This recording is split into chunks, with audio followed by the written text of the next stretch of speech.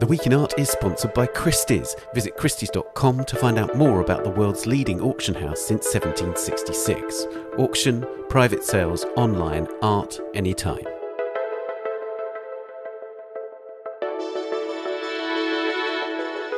Hello, it's The Week in Art. I'm Ben Luke. This week, Art Basel Hong Kong bounces back, the censorship of art online, and Brenda L. Croft's portraits of First Nations women in Australia.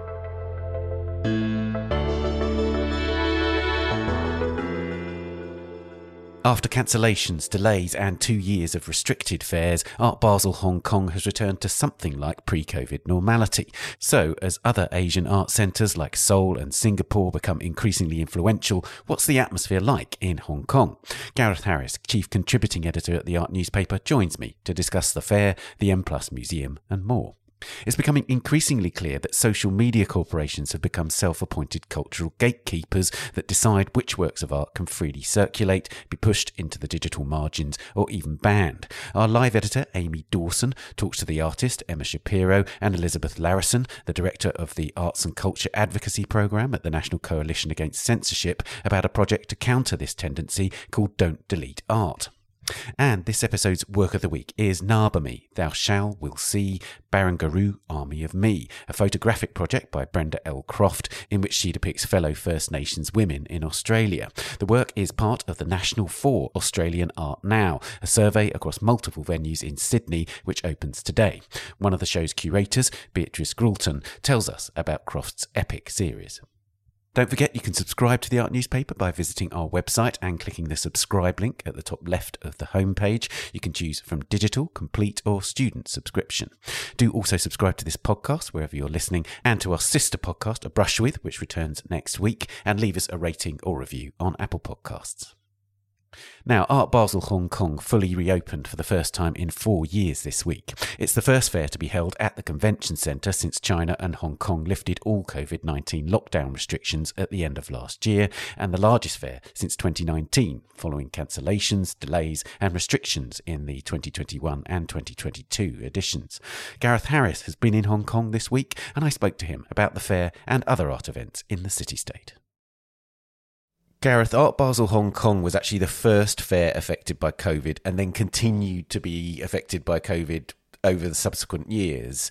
Is this the first fair where it feels like it's back to normal, as it were? Yeah, without a doubt, actually. I think the excitement at the fair and around the fair in the city has been palpable. I've attended a press conference yesterday with Noah Horowitz, who's the new global director, and, in front of a mass of international journalists and VIPs, he said he was thrilled to be welcoming a truly international audience for the first time in years. And I have to say that I think people seem genuinely excited to be here, from collectors to curators. The halls were both packed out yesterday during the VIP preview. So yeah, it's back with a bang.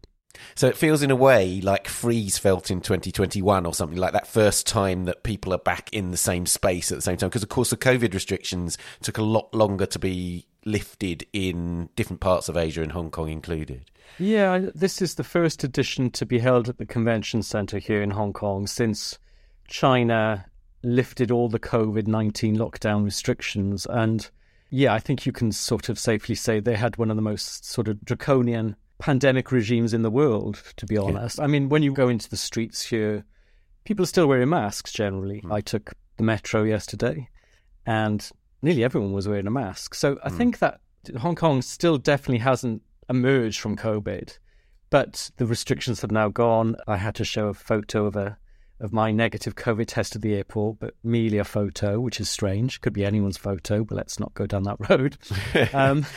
So yeah, I think it feels like that they're finally emerging from the pandemic, and as I keep saying, that's palpable. So the scale of the fair, just to be clear, it was at 242 galleries in 2019, and it's now 177. So it's not quite back to pre-COVID levels. Is that right? That's right. So I think the stats are fairly healthy. There's 177 galleries taking part this year. That's quite a leap up from the 130 exhibitors in 2022. There are 22 newcomer galleries, places such as Gallery Vacancy from Shanghai, Whistle Gallery from Seoul, We were sort of given a blizzard of stats during the press conference, which is usually the way with PR people. I thought it was fairly interesting, actually. For example, they also pointed out that 42 dealers are returning after the COVID hiatus, people like Tadeusz Ropak and Sadie Coles. So I think that's a pretty fairly healthy indication that, you know, people want to be here as well. You said it was buzzy. Did you get any sense talking to dealers about sales, about the collectors that were coming?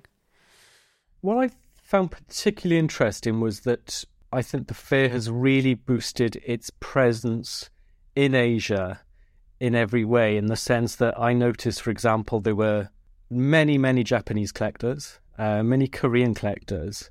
And I think this is an interesting kind of pivot because the fair's owners, the MCH Group, I mean, I think you might have discussed this before, Ben, but they've started partnering with other events and projects in Asia in a bid to, I suppose, consolidate Art Basel Hong Kong's status as a kind of bridging market hub. You know, last year MCH made I think it was a 15% investment in Singapore's new international art fair, Art SG. And to my mind, this kind of nurturing of Pan-Asian partnerships is kind of paying off. I spoke to a very established Japanese dealer, Takaishi from Tokyo, and he said there are so many Japanese collectors here, especially younger ones. So I think that's kind of an interesting development. I'm not so sure there were that many Americans on the fair floor. Right. Some Europeans, some sales to European collectors. But to my mind, it seems to be a very important fair in the region. It's really interesting that, isn't it? Because one of the things that we talked about on this podcast is the art world pushing towards other Asian centres to be the kind of new central hub. But actually, it's really interesting, isn't it, that MCH's sort of strategy of partnering with Tokyo Art Week, partnering with Art SG, seems to be about consolidating Hong Kong as opposed to finding new centres for their business, as it were. Yeah, I think so. I'm not sure many fair organisers would want their fair to be called a key regional fair. Perhaps pre-COVID, the bigger fairs would aspire to being called or labelled international fairs as such. But I think you have to start somewhere post-pandemic. And it's interesting, I was speaking to an anonymous dealer who is thinking of rejoining the fair. And I said to her, would you go for Hong Kong or Singapore or Seoul? And they said that they feel Hong Kong is still the most important market hub in the region. And I said about the regional fair aspect, and she said, as I've just said, you have to start somewhere. So I think post-COVID, perhaps it's a kind of canny strategy on the part of Art Basel Hong Kong.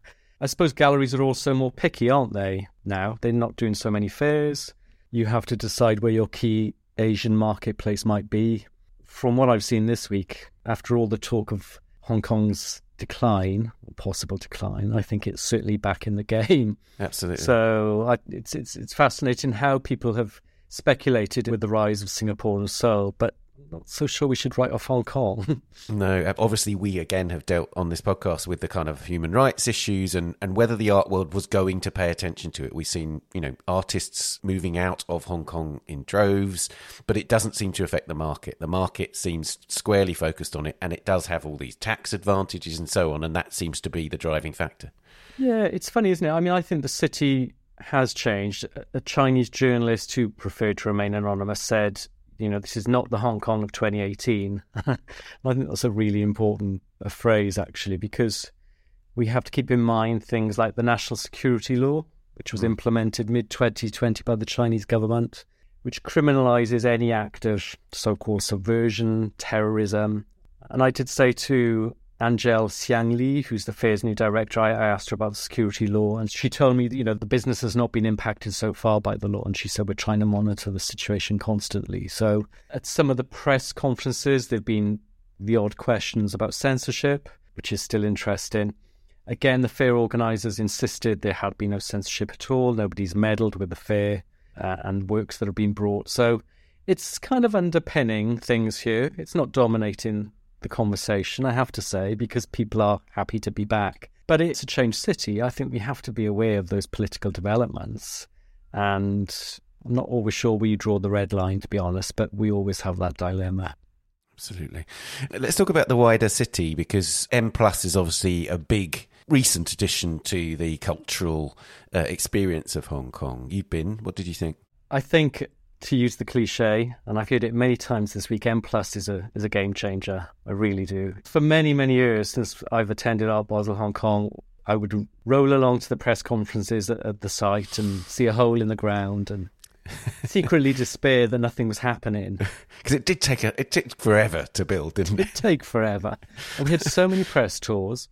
But we were taken there this week. We must keep in mind that M Plus opened in November 2021. Yeah. But of course, this is deep into the pandemic. There were no international visitors as such. So I think the museum chiefs now think that they can have their curtain call this week. And, you know, it's good marketing. We've all been shipped over there. And we went over to see the Yayoi Kusama retrospective. We went to see a fantastic exhibition of works from Uli Sig's collection, Swiss collector who I think has handed over more than 1,500 Chinese contemporary works. So, yeah, you walk into the main foyer and there's a kind of lower ground floor with Kusama's works there, and the main galleries are on the top floor. And the galleries are vast, and I have to say it feels spacious and welcoming, and the exhibitions are superb. I mean, it's a bit of a brutalist palace. It's a sort of landmark Herzog und de Meuron building. You know, they are really now a hugely established practice in terms of exhibition spaces. Totally. And museums. So do you feel that effect of all that learning, if you like, that Herzog und de Meuron have built up over those years now? Yeah, and there was a kind of star-studded reception earlier this week, because I think the architects were in town to see parts of the building they might not have seen because they can't travel or they couldn't travel. So it felt like a real fanfare for them as well. And as I said, there was a pretty illustrious press reception for them on Monday. I mean, it's a bit of a concrete palace. When I first went into the main entrance and peered down into the kind of lower ground floor to see the Kusama pieces displayed there, to me that opening kind of reception area felt a little too busy. But then when you go up into the main galleries upstairs, and it's split very clearly into the Uli Sig show, into the Kusama show, into a historical sort of Chinese art show, it all makes complete sense. And I must say, it sort of makes something like Tate Modern look a little bit tired. In terms of a global rival, it'll be interesting to see how things pan out on the world stage for M+. But it does make the city much more attractive. If we're talking about cultural offerings, I think it puts Hong Kong up there really now with other world cities.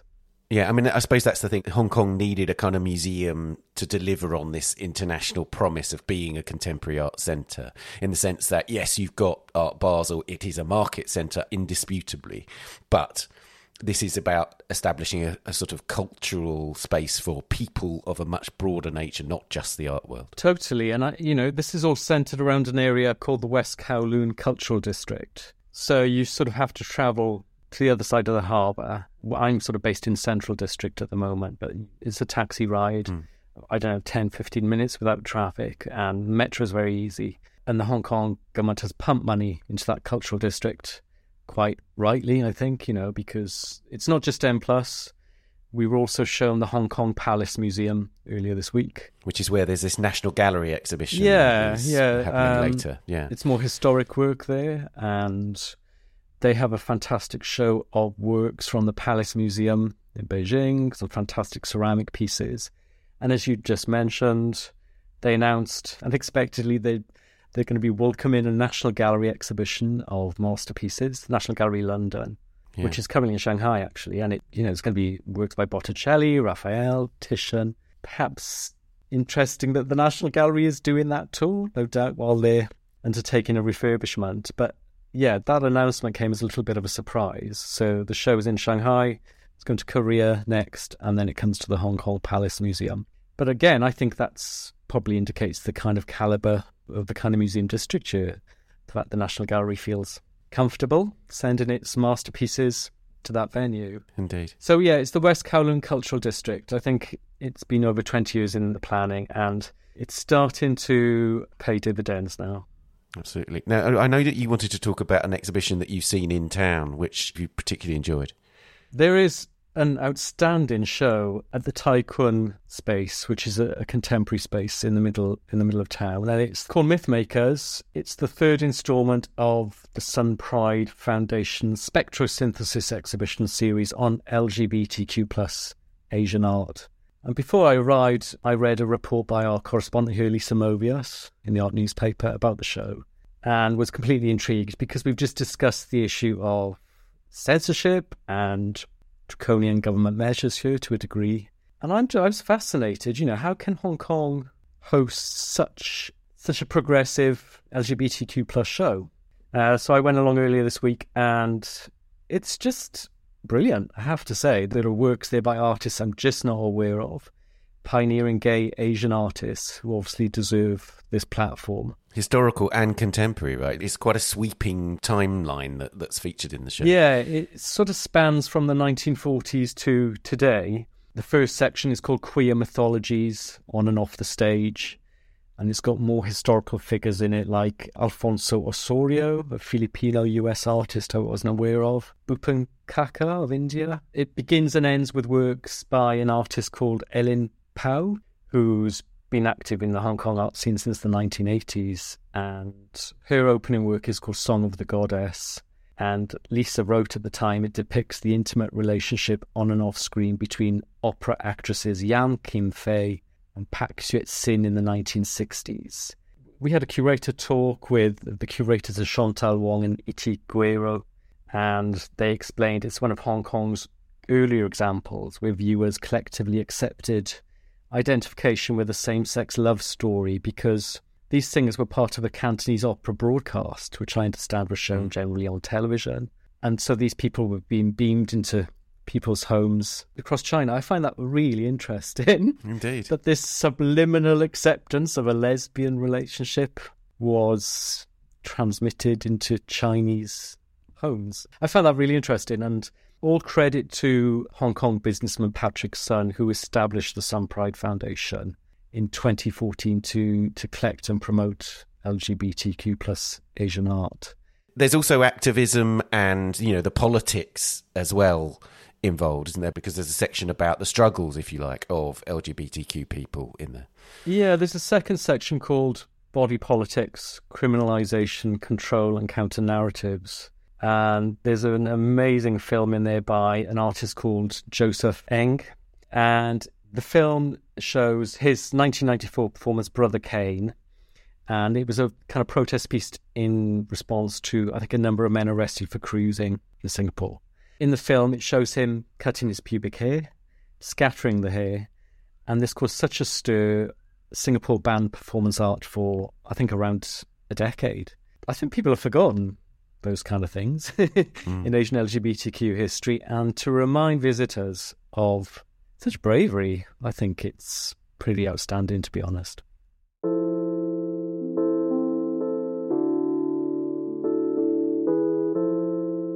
Gareth, thank you so much for talking to us. Thank you.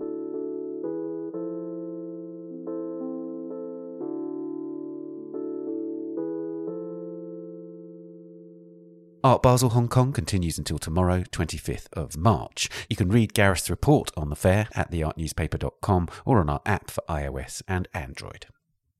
Coming up, the battle against online censorship of art and Brenda L. Croft's photographic series depicting First Nations women. But first, here's this week's news bulletin.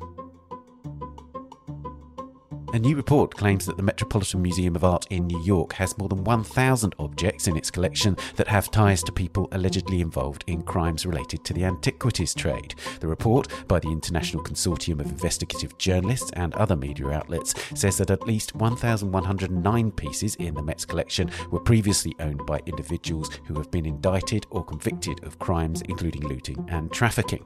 Of those objects, fewer than half have records available that detail how they left their countries of origin. The Met told the Art newspaper that collecting standards have changed in recent decades, the field has evolved, and the Met has been a leader in this progress, making many recent returns at the museum's own initiative. In a landmark case, a New York court has dismissed a lawsuit over the ownership of the so-called world's first NFT. Quantum was minted by Kevin McCoy in May of 2014, before the Ethereum blockchain had launched or the term NFT, or non-fungible token, was even introduced. The NFT was then sold at Sotheby's for $1.5 million in June 2021. Last February, both McCoy and the auction house were sued by a Canadian company called Free Holdings, which claimed to be the rightful owner of Quantum. It had created a new NFT ahead of the Sotheby's sale, using the same namespace that McCoy had used in 2014 and duplicating his original metadata. James Cott, a magistrate judge for the US District Court for the Southern District of New York, found that Free Holdings demonstrated nothing more than an attempt to exploit open questions of ownership in the still developing NFT field to lay claim to the profits of a legitimate artist. And finally, in the latest high-level museum departure in Russia, Marina Loshak has resigned as the director of Moscow's Pushkin State Museum of Fine Arts.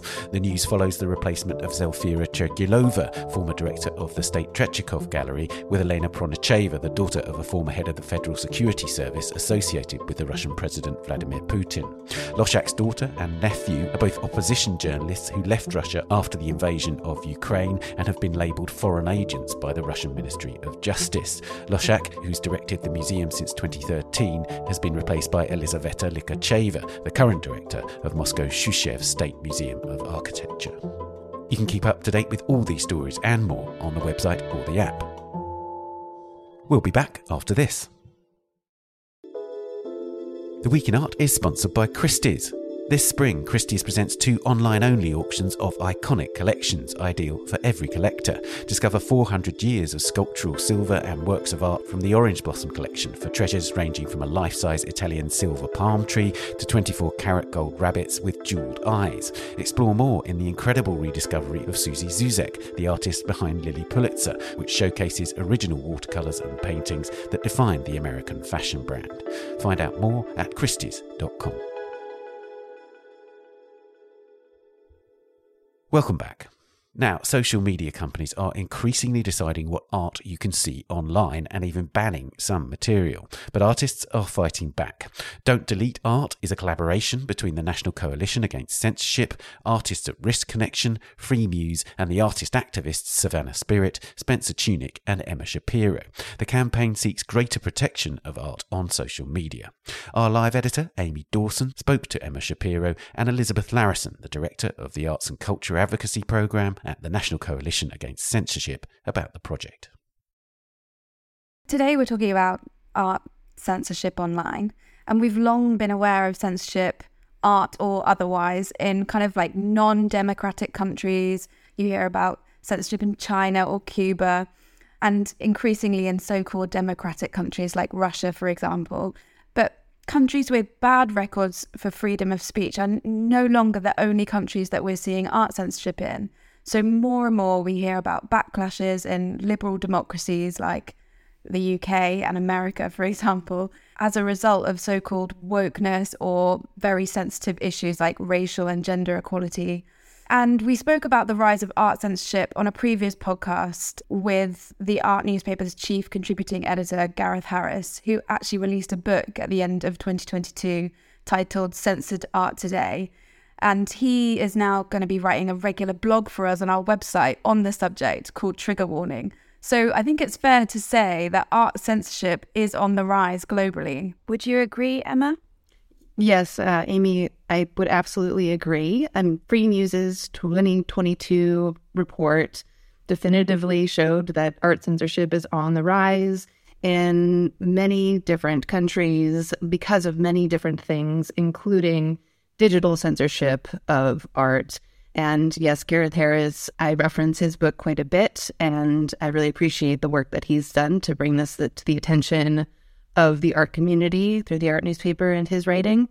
It is something that we have witnessed for a long time, those of us in social media space. It's something that we've felt for a long time, and with the Don't Delete Art campaign, we've been able to reach out to a lot of artists who are experiencing this at a lot of different levels. And also, just speaking from my work with the National Coalition Against Censorship, we receive reports of artists being bullied or receiving other types of requests or restrictions on their work all of the time, even after it's been accepted in various contexts and formats. So there are many reasons which are the root cause of that, one of which, as you mentioned, is sort of like these increasingly polarized expectations and also inabilities to feel comfortable talking about controversy in art. And we'll speak more about the Don't Delete Art project in a bit. Obviously, you're both involved in that. But first, let's talk about how important social media is as a place for artists. It's one of the most contested grounds upon which censorship is growing. It kind of festers in social media more than anywhere else. But social media is such an important platform for artists to market themselves, to reach a global audience, to establish their practice, to kind of also sidestep what some people may find as quite restrictive art market mechanisms, like having to have gallery representation or attend fairs or things like that. So how is this censorship on social media platforms like Instagram, for example, really affecting artists today? Basically, I see it as like there once was a dream that was Instagram, and so many artists turned to it as a way to, yes, sidestep the traditional path of getting a master's or getting into the right gallery or living in the right city. And that seemed to work for a period of time, or at least it seemed so, and it definitely has connected artists all over the world.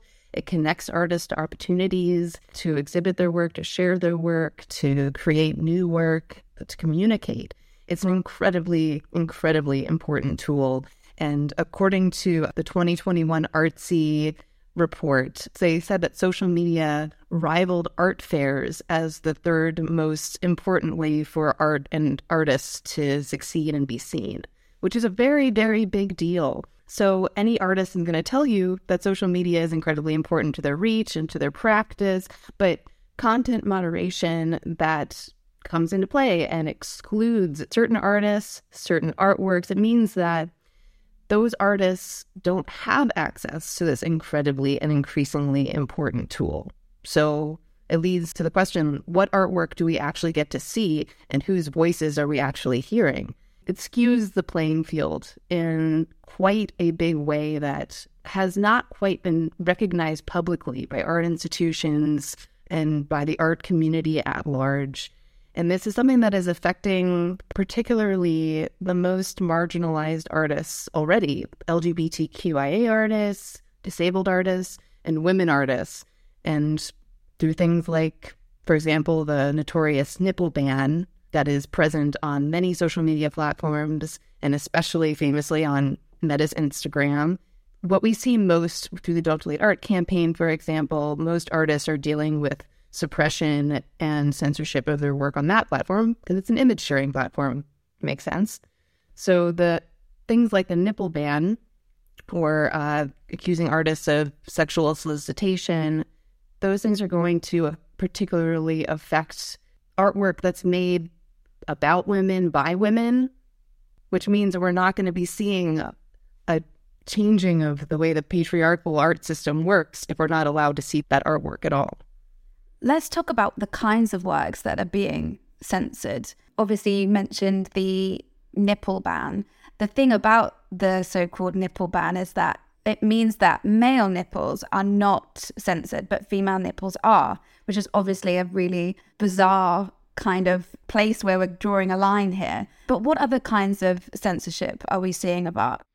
Oftentimes, I think we're seeing that the algorithms, which are often used by these social media companies, don't know how to read images in context. So works that might be making commentary on geopolitical affairs might be perceived as terrorism, for example. Works that speak in some ways to pharmacology and culture or something like that might be misinterpreted as supporting drug trafficking.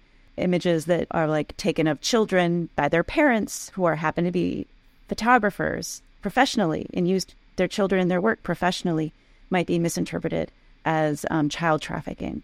So it affects far more content and artwork than just when nudes or adult nipples appear. I think it's also important to acknowledge that even though we generally support and recognize the need for social media companies to have content moderation, it's important to recognize that that content moderation is not exercised always fairly, and the social media companies often don't even exercise or adhere to their own rules that they have in place because they need more human review. They can't rely on algorithms to simply assess the content of an image based off of the inputs that have created that algorithm in the first place.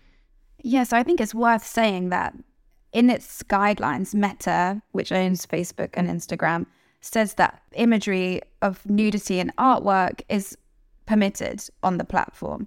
And, lots of different kinds of imagery as artworks are allowed. But it's these kind of, as you say, content moderation mechanisms that are making these works get caught in the system and therefore censored. So we're talking about content moderation, and you were saying that a lot of it is done by algorithms. Let's talk a bit more about how exactly this process is working on Facebook and Instagram at the moment. From what I understand, it's like a black box. There are times when, by necessity of the volume of content that goes through social media, there is a need to rely on technology, on algorithms to screen images. And from my understanding, human review is reserved for later stages that might require greater scrutiny or additional ways to read those images. Well, yeah. And, from people that I've spoken to who are close to, say, the oversight board, the implementation of the oversight board as sort of this external force that helps Meta to make better decisions in the future, potentially, or to particularly spotlight humanitarian issues and global issues and come up with constructive criticism of how Meta can move forward to center human rights. These are all great steps forward. The people who are involved with the oversight board seem to be taking it with all seriousness. The people who are close to the oversight board that I've spoken to have repeatedly referred to the fact that there just isn't enough manpower for there to be the kind of nuance that we deserve as artists on a platform like this. So there has to be a companionship between AI and human moderation. Moderators need to be trained especially well to be able to understand the difference between sexual solicitation and artwork, especially photography work, and artificial intelligence, where that's employed, that needs to be having the correct learning structure for it to be able to not just rely on historical basis of viewing imagery that has constantly been built by white male perspectives. I think part of the problem here that's quite apparent from when we're trying to talk about how this process works is it is not clear. We as users of these platforms are not invited to fully understand or know how the process of content moderation works. And so when you do have a work or image that you post online kind of taken down and you get these terrifying messages that say you've crossed the guidelines and you're in breach of certain rules and you may lose your entire account if you don't now follow these rules that you don't fully understand, is part of the problem. And to my knowledge, Facebook and Instagram are incredibly difficult to contact when you want to bring your account back online or if you want to refute these claims of inappropriate imagery. And when users or activists have tried to have conversations with these massive social media platforms, they're not very forthcoming in having open discussions about the problems. Yeah, the black box aspect of it, the inability to communicate with them is just an ongoing problem. It has barely gotten better. They have instituted the appeals process as well as the appeal to the oversight board process when content is removed sometimes, which does allow users better than before an opportunity to maybe get their artwork reviewed or their images reviewed to be able to be reposted. But still, that isn't you communicating with somebody within the structure, being able to defend the imagery that has been removed from the platform. As an artist who has had my account taken down in the past, the only way for me to get it back up has been for me to somehow know somebody who has a contact within Meta, which is insane, the bottleneck of that is impossible. And I've known plenty of artist activists who have been able to become that middle person to be able to try to help other artists and they just get overwhelmed so fast. That is not a sustainable operation. And these companies, are meant to be part of working democracies, and their systems within them are so authoritarian. It's alarming. So let's move on to talk about Don't Delete Art, which you are both a part of, and the coalition that's behind it, and of course too about the work that America's National Coalition Against Censorship does. I can start with a little bit about Don't Delete Art. It was founded in 2020. It was convened by the National Coalition Against Censorship, which had been, along with other artists and activists, recognizing the ways in which art was being suppressed on social media and how it wasn't being addressed quickly enough. So convening different human rights organizations, digital rights organizations, arts collectors, and importantly, artist activists who are in many ways on the front lines dealing with this directly. We brought DDA together. It's important that DDA is a collaboration across organizations and individual artists and activists because we each bring our own resources, strengths, and knowledge to address this issue. It's clear that with all of the billions of users on the biggest social media companies, no singular group or entity is going to be able to effectively speak to this, which is why it's important that we come together. And so in the months before DDA was founded, the NCAC was involved with a protest with the artist Spencer Tunick. We convened a protest artwork outside of Meta's headquarters in Manhattan. It had many nude people who were basically being convened together to create an artwork in protesting of Meta's policies about the nipple, which, as you mentioned, restrict women's nipples or female-appearing nipples from appearing except for in extremely specific circumstances, whether it's breastfeeding or post-mastectomy surgeries or in protests, right? And so following this protest in Manhattan, we were able to get a meeting with Facebook. And I think that was among one of the first meetings that we were able to have with multiple artists coming together to speak with Facebook about these terms. However, while that felt like a win in many ways, it was so clear that this work needed to be an ongoing effort, which is why we moved to create DDA. So today, Don't Delete Art is composed of a website where we document and we take submissions of work which has been censored on social media. We invite people, if they have ever had a post suppressed or taken down, that they share that story with us, because even if social media companies are recording this data and trying to analyze and understand the ways in which artistic suppression is maybe incorrectly happening, they're not sharing it with us. It doesn't benefit them to always make public all of this information. So it's, in a way, on the community to document it. So that's what DDA is doing. So please, if you've ever experienced any censorship of your artwork on social media, we want to hear about it so we can understand the problem and better learn to advocate ways in which we can address it. The Don't Delete Art website also has a tips page in which we offer suggestions based off of the current content moderation rules of how to deal with getting your artwork online, even if it requires self-censorship in some ways. And we also have a blog and a newsletter, which Emma runs with our other collaborator, Savannah Spirit, which documents various trends that are happening, changes that are happening in the field that affect access to art on social media. And the Don't Delete Art project recently launched a manifesto, which is kind of a culmination of these frustrations, but also hopes for change and giving a push to institutions that work with artists to campaign against these social media platforms, to create better content moderation and things like that for artist posting. Can you tell us a little bit more about the manifesto and how many signatures you've received so far? So since launching the manifesto, we have more than 1,200 signatures from artists, some organizations, art workers, people who have been affected by this issue. And it has mostly grown at this point through personal outreach and thanks to an article from the art newspaper that shouted out the manifesto as well. And we have plans to implement in the future to make a bigger splash with the manifesto, to get institutions to sign on, because the intention with the manifesto is at least twofold. One of which, as you mentioned, is to get institutions to recognize and be vocal about the fact that they need to be supporting and standing up for artists who are facing suppression and censorship on social media. That social media is not just a frivolous concern, it is a very serious concern that is affecting the livelihoods and success of artists, and especially of marginalized artists. That's one of the major important things with the manifesto. But we're also trying to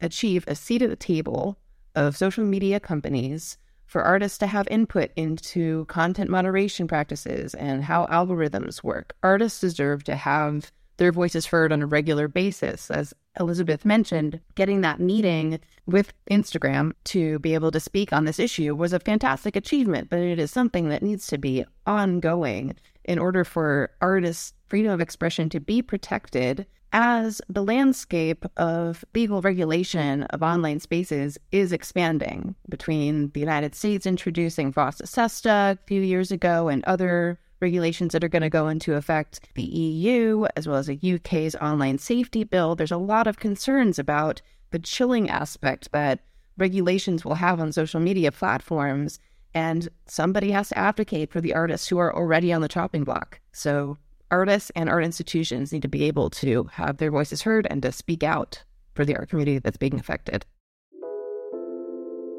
Thank you so much for joining me, and I hope that many more join your cause and we see a much freer social media for the art world in the coming years. Thank you. Thank you so much. You can read more about Don't Delete Art's manifesto on Amy's monthly blog about art and social media called Instagratification on the website or the app. And Don't Delete Art's website is don'tdelete.art. And finally, it's time for the work of the week. Today, the exhibition The National 4 Australian Art Now opens in Sydney. It's organised by different curators at 4 venues: Emily Rolfe at Campbelltown Arts Centre, Freya Carmichael and Anna Fitzgerald-Hanley at Carriageworks, Jane Devery at the Museum of Contemporary Art Australia, and Beatrice Goulton at the Art Gallery of New South Wales.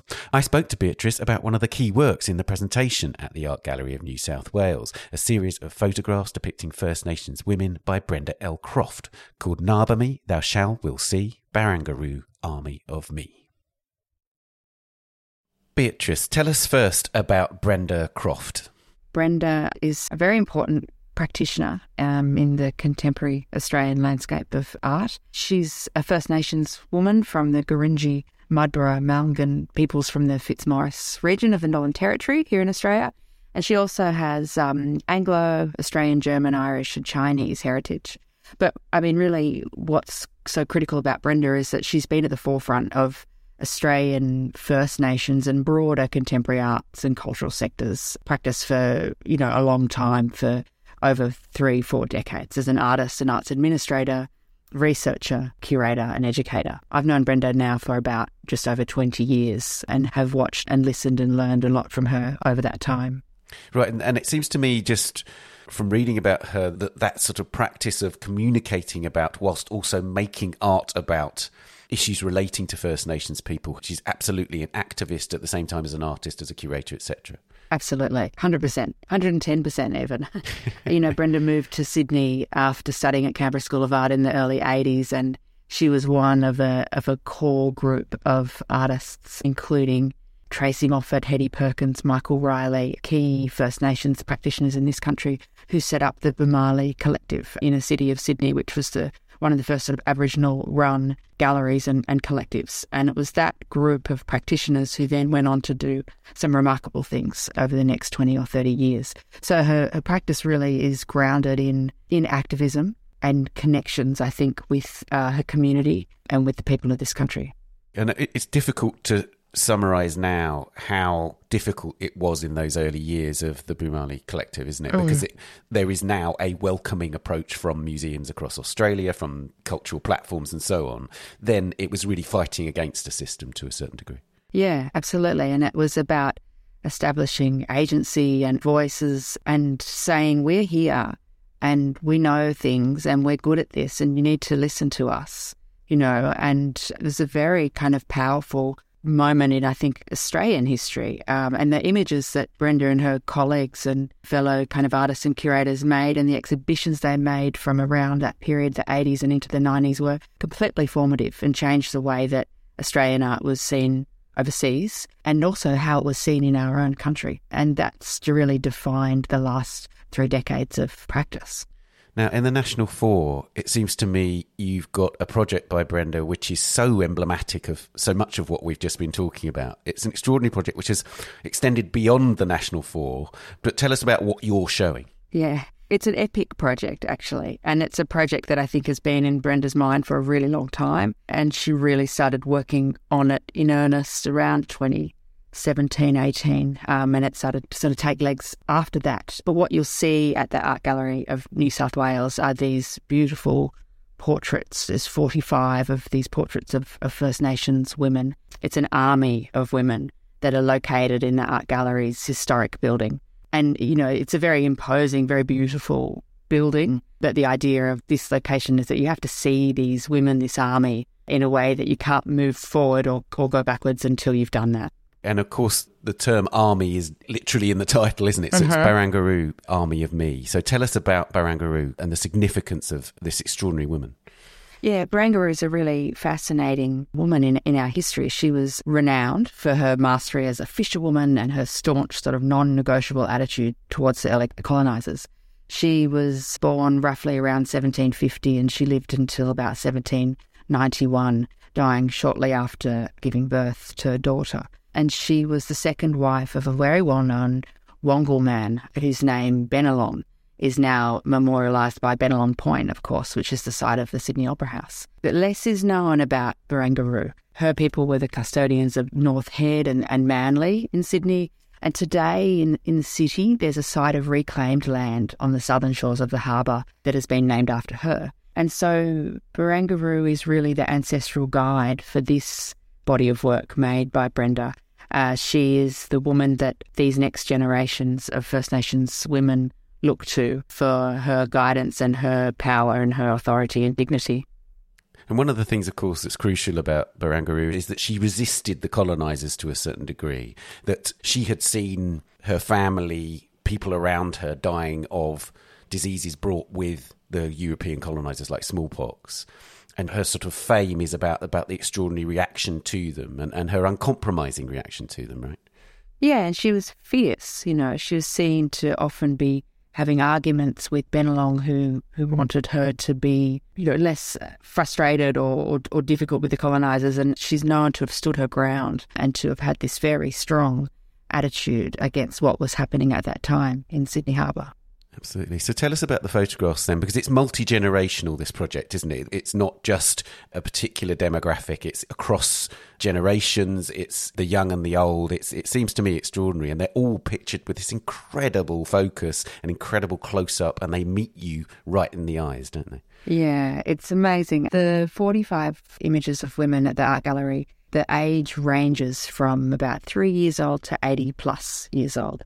And there are some relationships with women here that Brenda has known since she was a kid, and then others that are her contemporaries, and then her own nieces, and then kids of her contemporaries. So there's this incredible range of women who have very diverse backgrounds, but in some way or another are associated with Sydney, New South Wales or Canberra and those regions. And it's quite an epic feat that Brenda was able to bring all of these women together to undertake this project, because the process in itself is very labour intensive. There's a kind of fugitive nature around it. And so just the logistics of bringing these people together, especially during COVID pandemic and lockdown, is pretty extraordinary. And how are they presented at the museum? Because obviously in the public project they were on metal and it was quite dramatic, that presentation. Have you continued that? No, it's quite different actually, and that's very important. They're beautifully printed onto paper and they're deliberately unframed. There's no reflection. And the printing is the very kind of black, velvety blacks of the printing process, and they're individually pinned to the wall. So there's no frames. It's this very kind of exposed, I suppose, way of presenting the work, and they're bathed in natural light. So there's a large skylight over the wall that they sit on. So there's sort of nowhere for the work to hide and nowhere that the visitor can go. It must be quite an extraordinary experience being surrounded by these women. Yeah, it's incredibly powerful and it's incredibly kind of moving. I think we started actually installing them today and we have about a third of the body of work up, and already it almost takes your breath away when you walk into the space. the facade and the old wing of the gallery were built between about 1896 and 1909, or around about the same time or a bit later than when these processes were being used. And architecturally, the building really reflects those 19th century ideas around the cultural role of a gallery as a temple to art and so on. And to see these beautiful, dignified, strong women's faces in the grand courts, in the central courts when you're walking into the gallery is really powerful. So tell us about how, in a way, this is a kind of an emblematic work for the National Four. You're one of several curators, and it seems to me it really taps into many of the themes that are consistent with this very large exhibition with 80 artists. Yeah, it's a really large exhibition, the National Four. It's a biennial survey of contemporary Australian art, held in Sydney over 4 major cultural institutions this year. This is the 4th iteration, and I'm curating the exhibition for the Art Gallery of New South Wales this year. And I guess there are a few thematics that cross over our exhibitions. There's layering of voices and perspectives, and they really, reflect, I think, the cultural diversity and complexity of this country, and also underpin the important role that our cultural spaces have in presenting alternative viewpoints. There's a number of moments, I think, within the show across the venues that reveal an opportunity for art to kind of rupture and transgress our expectations as well, and to dive into the complexities of representation in the 21st century. And I think really importantly, and sort of fundamental to me, definitely, it's a real celebration of contemporary Australian art. And it's a moment to sort of saturate these spaces with an abundance of really great work that's being made by practitioners who are associated with these places, with this country. And just to return finally to Brenda's lifelong project, if you like, it's really notable, I think, that even when you visit the websites of Australian museums and galleries now, there is an acknowledgement of ancestral lands and so on. It does feel like the Australian art world, Australian museum world is in a different place to way back then. And of course, Brenda is instrumental in making that happen. Yeah, it really is. It's really a changing landscape, and it's being led by new generations of First Nations curators who are coming through and helping to share this knowledge. And it was really people like Brenda who were responsible as First Nations people coming into our institutions and changing the way that the work is presented, the way that the work is spoken about, the way that language and country are also referred to in very complex conversations. But in a way, it's so crucial that it's our museum and gallery and civic spaces that occupy this space and allow these conversations to take place.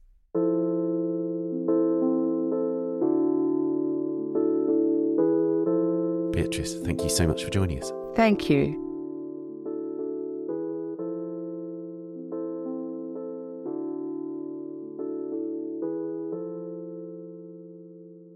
The National Four Australian Art Now continues until the 23rd of July. And that's it for this episode. You can find us on Twitter at TanAudio and on Facebook and Instagram, of course. The Week in Art is produced by Amy Dawson, Julie Michalska and David Clack. And David's also the editor and sound designer. Thanks also to Daniela Hathaway and to our guests, Gareth, Amy, Emma and Elizabeth and Beatrice. Thank you for listening. We'll see you next week. Bye for now. The Week in Art is sponsored by Christie's. Visit christies.com to find out more about the world's leading auction house since 1766. Auction, private sales, online, art, anytime.